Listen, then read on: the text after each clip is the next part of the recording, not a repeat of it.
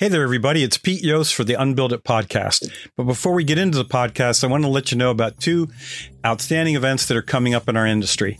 They are both BS and Beer symposiums. The first one's going to be in Denver, Colorado, September 12th and 13th at the Blue Moon Brewing Company. And then the next one is in Charlotte, North Carolina, October 10th and 11th at the Lenny Boy Brewing Company. If you haven't been to these events, they're so much fun and so stocked with information because it's people that are at the top of the industry sharing what they've learned in the field.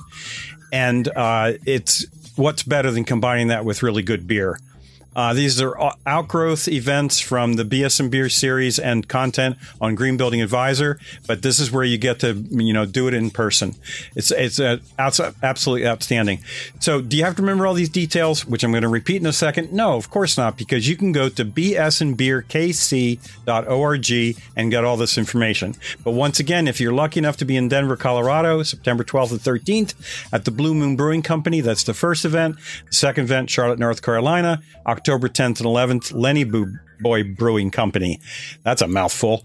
But anyway, if you go to bsandbeerkc.org, all the information for any upcoming events is there for the BS&B series.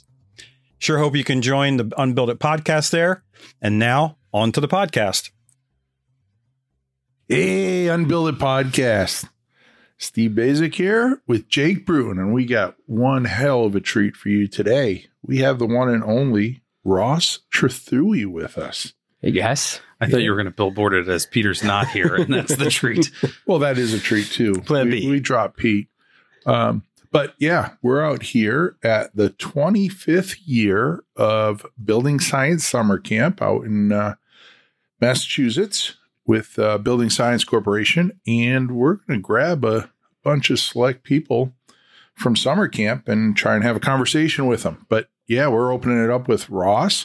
And Ross, can you, in a few sentences, just tell us a little bit about yourself? Yeah, I'm Ross Trethewey. I'm a mechanical engineer. Been doing this for, 18 years now.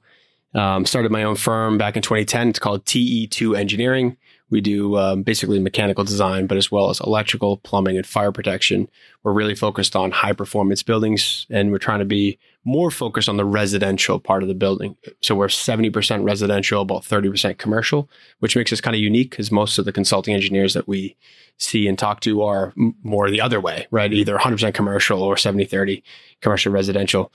Also on this television show, This Old House. So it's a nice kind of pleasant distraction is the way I think about it, where it kind of gets me out of the office and we get to get to see some cool stuff and talk about some cool, technologies. And I host a thing called Future House. That's the segment on there. But that's me. Cool. Very cool. Well, we have a few questions. So this is actually kind of a little mix in here, huh, Jake, where we have a couple write-in questions. Yep. And they're obviously mechanical questions, although we do have one in there that has to deal with some pretty serious structural engineering that we'll throw to Ross later. Hope not. No, just kidding. We have some good mechanical questions from our viewers. So all of you out there listening, if you got questions, email them into questions@unbuilditpodcast.com. That is where the overwhelming majority of these have come from. There are a couple from Building Right. Is it building-right.com? Yeah, it's Peter's website. When Peter's not here, I try not to think about him. Yeah, well, don't give us a website you have to spell. Yeah. Right? Yeah, or have to think that much about. Says the person right, who owns with a company that's not W. spelled correctly. Yeah. So. Basically, well, I'm going to let you ask Ross the first question that You Peter have the just list over the there. one that Peter just let us into before leaving the room. I forgot. No. I wasn't paying attention when he actually said it. So We're going to break the fourth wall, and Peter had to leave early. And so we're recording this, and Peter was like, Jake, I need you to ask Ross this question while I was setting up all of the recording equipment. So I'm going to let Ross ask himself the question just because I think it's funny at this point. Well, he was yelling at me. He said, hey, can ERVs self-balance was the question. And so the answer to that question is it depends on the ERV. Most ERVs, residential ERVs, cannot self-balance. So when you install an ERV system, what you're supposed to do is hook up a manometer to measure the static pressure across the core in both directions. One's the exhaust air stream, right? Exhausting air from the building. The other one's fresh air outdoor air, bringing that air into the building. And those are often at different duct runs in terms of lengths, number of fittings. And so the static pressure on each of those two airstreams are different. And so the newest ERVs have the ability to have ECM motors, which are electric commutated motors, and those are variable speed. So it just allows the speed motor to be able to be adjusted to whatever CFM you're trying to hit for how much airflow you want in both directions. And some of them have the ability to self-balance, meaning in the sense that you can set it for 50 CFM, for example, in both airstreams, and it's going to try to spin the blower motor to move 50 CFM of air. And so it's doing a calculation based on static pressure and RPM of the motor to figure out how much CFM is actually moving. So as your filter starts to plug up, it will start to spin the motor faster to try to overcome that static, to try to move that 50 CFM. So that's the self-balancing part of these ERVs. A lot of them can't do that. A lot of them, you're setting a low speed and you're setting a high speed fan. And we call them potentiometers. So they're like little screw adjustments where you can throttle the fan down or throttle the fan up at a set low speed and a set high speed. And so if you're wondering if your ERV will self-balance, is the first place to do is look at the box and see if there's any ports for a manometer to connect to it? Well, the best ones will have ports already built in regardless of whether it's self-balancing or not. Yep. But the ECM motors are a requirement for ECM balancing. That's self-balancing. Right. Yeah. That's right. Yeah. To take a regular PSE motor, which is the old school motors, those are designed to set at one speed. It's just on or off at that point. And that's how they used to be designed. But that was the problem that you would hear is that the ERV would bang on, it would bang off. It was really loud. The airflow was always running at its maximum speed. There was no ability to adjust. So now that's all changed with ECM motors. Most manufacturers have just standardized on that. And they're so much more efficient from a wattage standpoint. Yeah, I was just going to ask that. Does the ECM motor make them more energy efficient? 100%. Yeah. So some of these ECM motors, when they're running at low speed, you could be at 20 watts of power for the unit. High speed might be at 60, 70 watts. So we're talking about less than a 100-watt light bulb to run the ventilation system for a lot of these houses. And so that's really the ECM motor is the game changer there.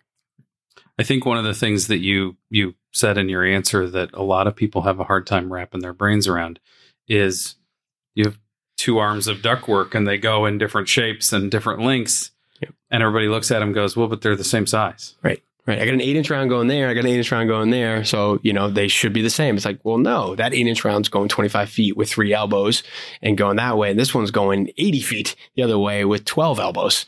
Of course, they're going to have very different static pressures, very, very different amounts. So you have to put more fan horsepower into the one that has a longer run. I think it almost like it's 2 airstreams, 2 air handlers. Just happen to be in the same box with 2 fan motors that you can't really see.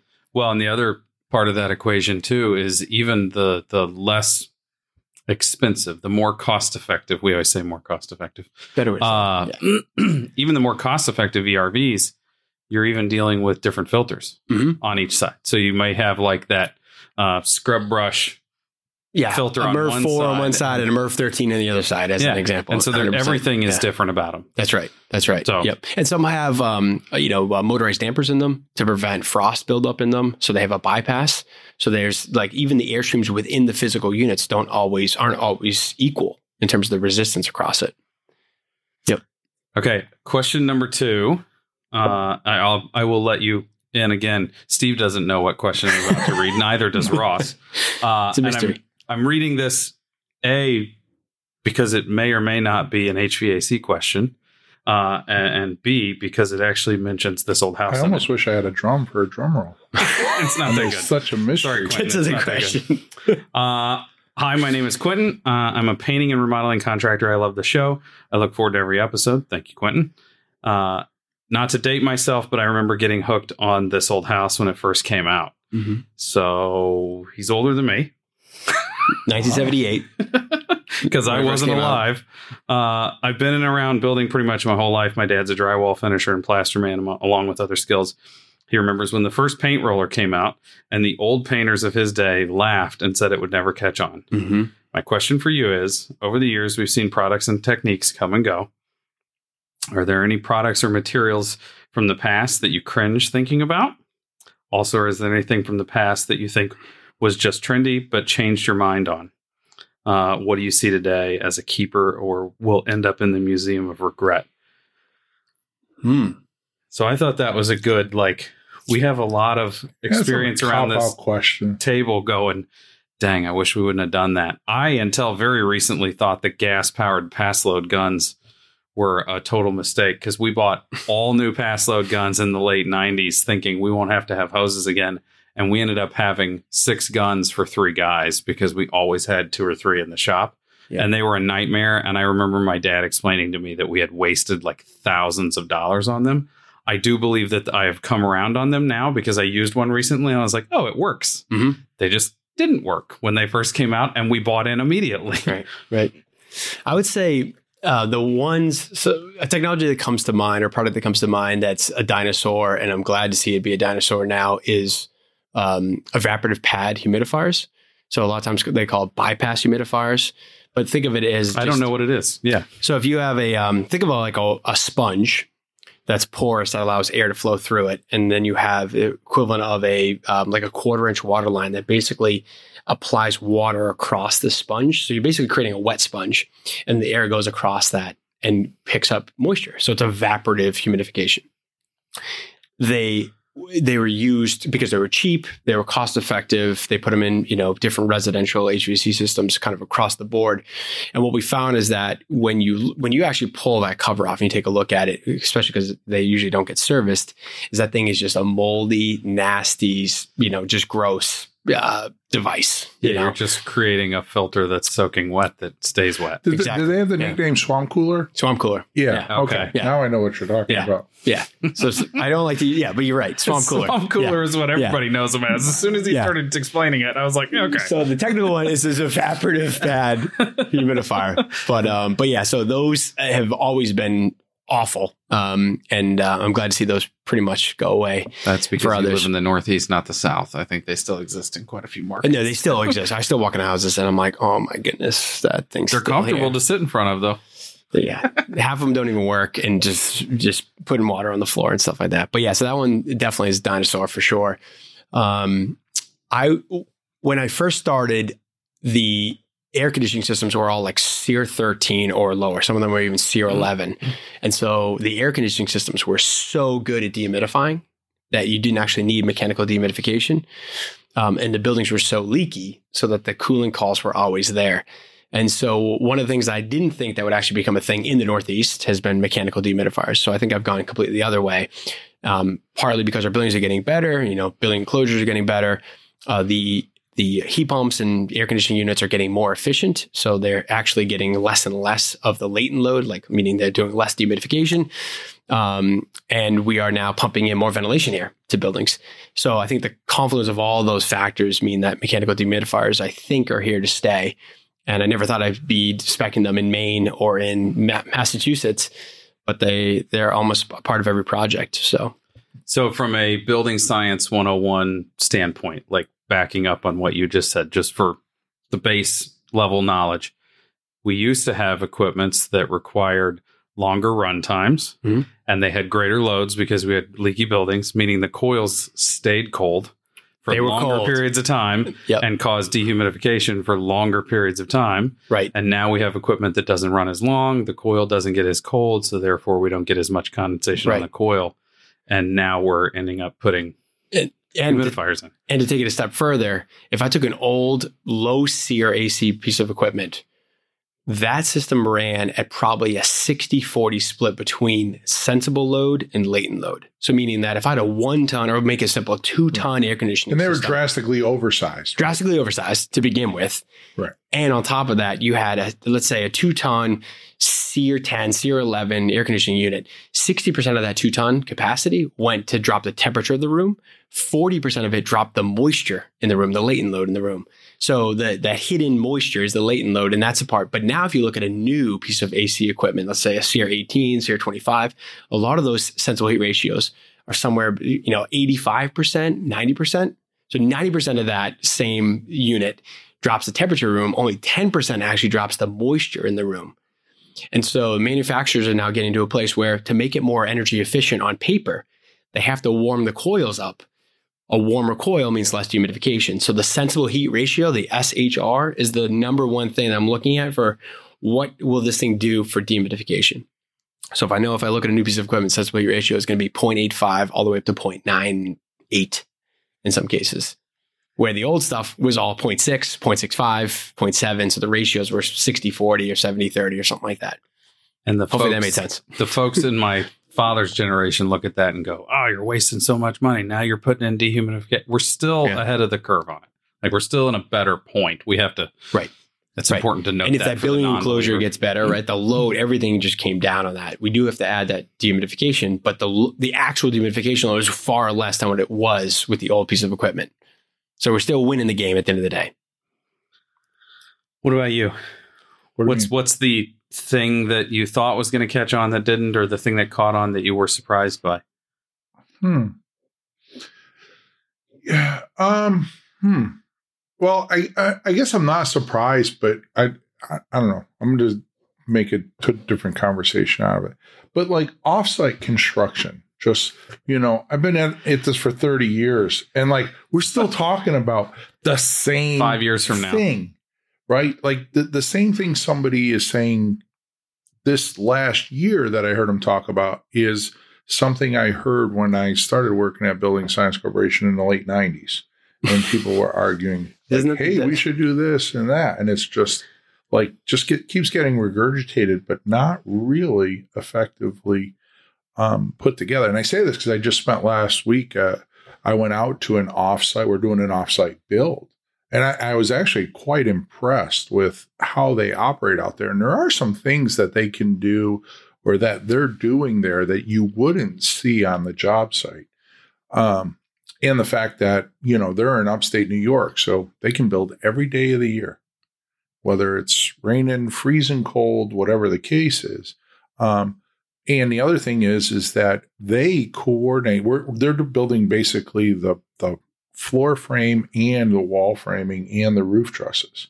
So they're in charge of the full coordination of the engineering of it.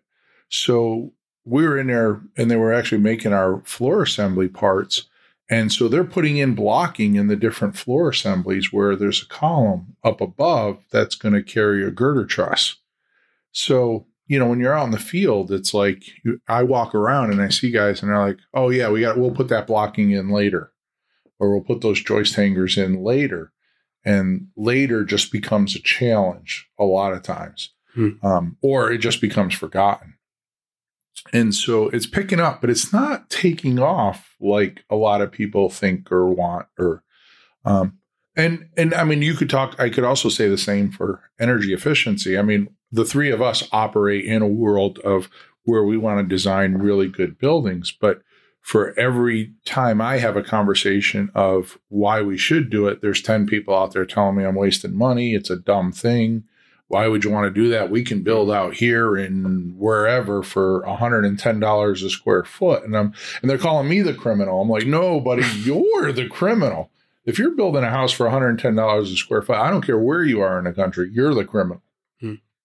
Yeah. It's the conversation you and I had the other day about if they hear our number first, the other guy sounds like he's cutting corners. But if they hear the other guy's number first, we sound like we're ripping people off. Yeah, you guys are gouging. We're looking for a boat really payment. Expensive. Yeah. But the one thing that is happening that I think that's slowly coming around, and I'm saying this because Ross is sitting in front of me, but even as much as like 8-10 years ago, there were no real mechanical engineers for the residential part. Right. And now they're slowly coming on. And I mean, I did a house. It was a zero energy house probably like 8 years ago and designed it all up. We sent it out. And the mechanical contractor came back with like 60,000 BTU system or something for heating. The homeowner's like, Steve, we went through all this. You're supposed to design an energy efficient house. Look at this number. The guy wants to put in 5 mini splits. The house is 1,500 square feet. And I told him, I said, his name was Steve. I said, Steve, it's wrong. Trust me, it's wrong. Right. And we sent it to somebody that I thoroughly trusted. And it came back and it was like 16.4. Right. Because there's so many assumptions. They don't understand the European windows. They don't understand air tightness, and I don't quite understand their, the mechanism to get there, but the guy that told me, he says the guy that did it right, he said, those guys, they have 3 choices for air tightness, like leaky, good, and great. Mm-hmm. And even great isn't as good as passive house numbers. It's still 3. Right. Yeah. And, if you're taking a commercial engineer and having him design a residential mechanical system, forget about it, right? Like what works in the commercial sector does not work in the residential sector. It's like apples and oranges, different products, different design philosophies, different everything, right? Like, we talk about interior zones and perimeter zones in heating and cooling systems commercially. We don't have that like when we have in our living room or something like that in a house. The rooms aren't big enough. We don't have the ventilation loads like we have in a commercial building. So to take a commercial, engineer or, system and try to apply it to a house is it's just fail from the start. You're going to get a 60,000 BTU design when it only needs a 16,000 BTU design, right? Yeah. But what's interesting is clients have become more in tune with their surroundings, I would say, in the last 20 years in building a house. And commercial, it's funny because I don't think commercial has really caught up on that. Like if you're working in an office building and you're in your office and it's a little chilly, you just put on a sweater or you wear a long sleeve shirt in July or whatever the case is. If you just built a house for somebody, they're going to come out and say, hey, Steve or Jake or Ross, you guys designed this house, built it, and designed the system. We're freezing upstairs in this room, or we can never get this room warm in the wintertime. Right. And it's crazy how much they've become in tune with it that it's almost required that we have to do this stuff. You're absolutely right. I feel like a lot of clients, at least in the high-end residential space, they've built their beautiful dream house and they actually go to live in it and it doesn't perform the way that they're expecting that home to perform at. And so there's a disconnect. And a lot of times it was, design build. There's nothing wrong with that. But a lot of the HVAC technicians are great technicians. They're not great designers. So they don't have always the skill set to be able to design and apply the right systems for the right project. And so one of the things that we've tried to do to change that is put together a client expectation sheet. So we're trying to figure out what are the pet peeves of this homeowner that drives them nuts from a past house. Or what is the reason I will never get a call back? Right. That's the lens that I see everything through. Yeah. Because, comfort, for example, is subjective, And so, everyone's understanding of what that might be in their home is different, and budgets are different, et cetera, et cetera. So if we have at least rate from the client what they are expecting, what their goals and expectations are, that gives us a much better chance of getting the HVAC design right, for example, on a project. So when I don't know if you know this, Ross, I built a house for my family from 2018 to 2020. Yeah. That Steve was the designer on. And then you started framing. I'm so happy my wife does not listen to this podcast because she would agree with you. She would mail you things to say thank you.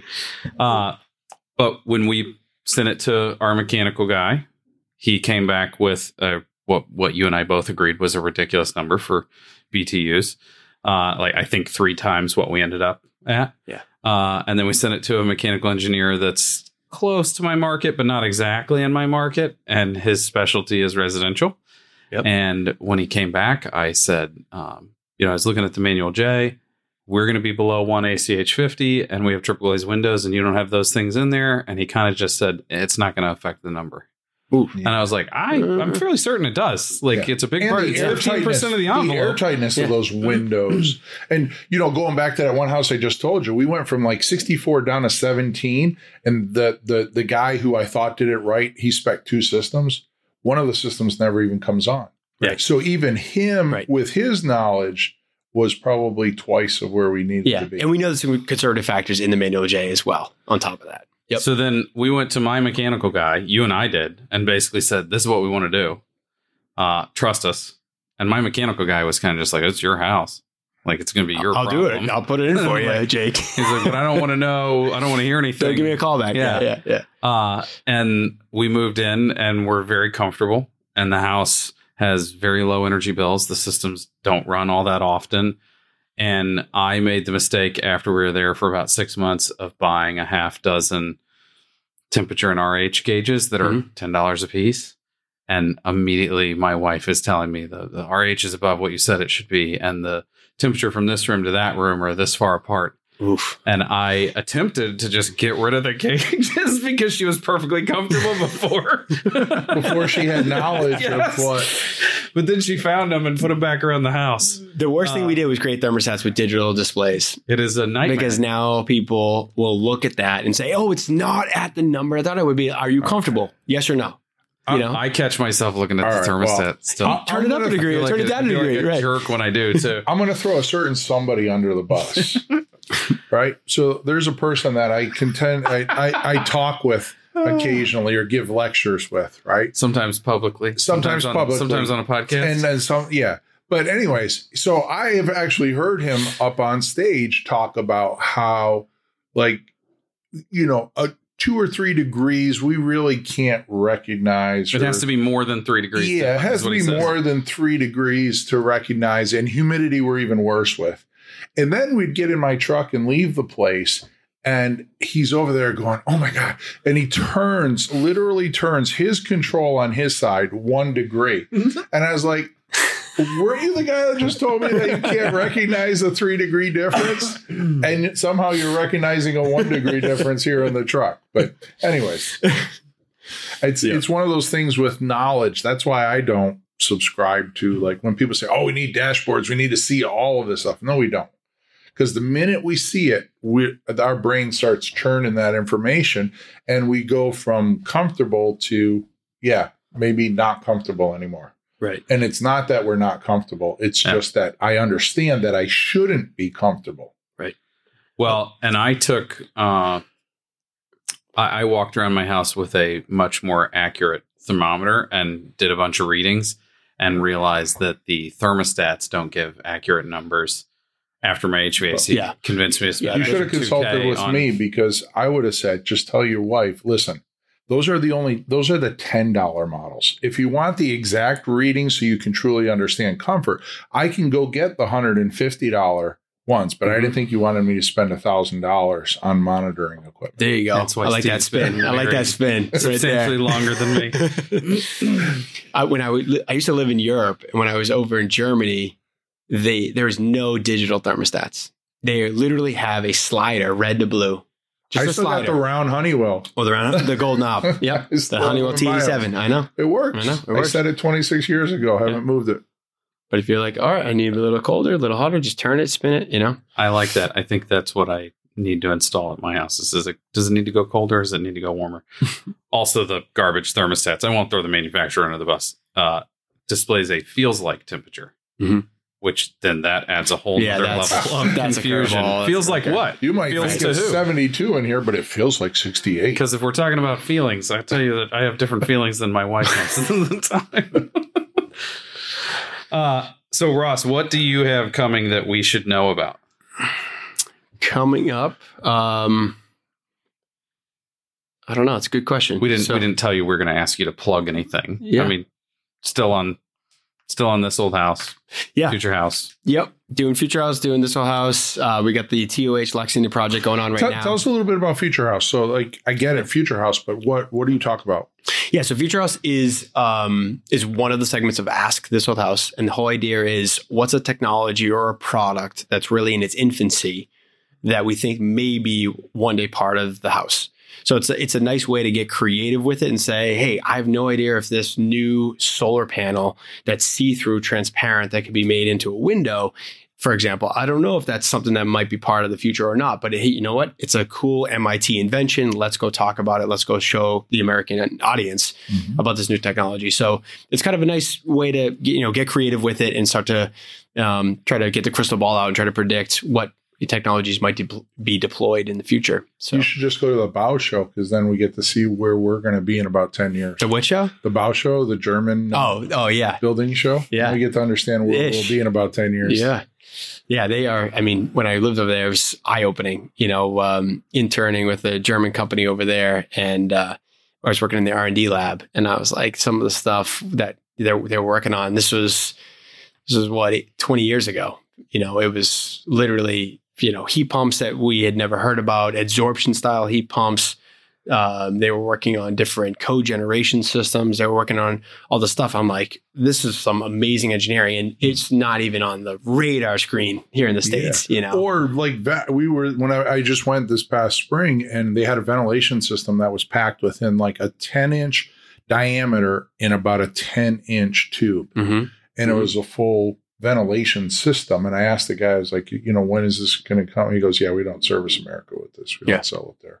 Yeah. It's only for There's so many manufacturers that do that, It is changing though. It is changing. A part of that is the high cost of energy here that's now starting to take shape. It used to be that, places in Europe would pay 35 cents a kilowatt hour for electricity, and we were paying 8 and 7. It's like, well, those products and those technologies don't pencil out when cost of energy is cheap.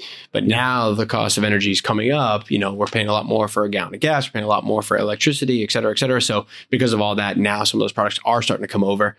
And it's starting to make more financial sense. Because if it doesn't make financial sense, no manufacturer is going to, spend the money to market it and get a whole rep team going and all that kind of stuff. So, but yeah, it's cool stuff. Yeah, solar panels are even a hard sell in my market when we pay 11 cents a kilowatt hour. It's crazy. Yeah, it's really the delta between that and gas or propane or whatever you're comparing it to. It's the delta that matters the most. But other things that are coming up, we've got the building symposiums.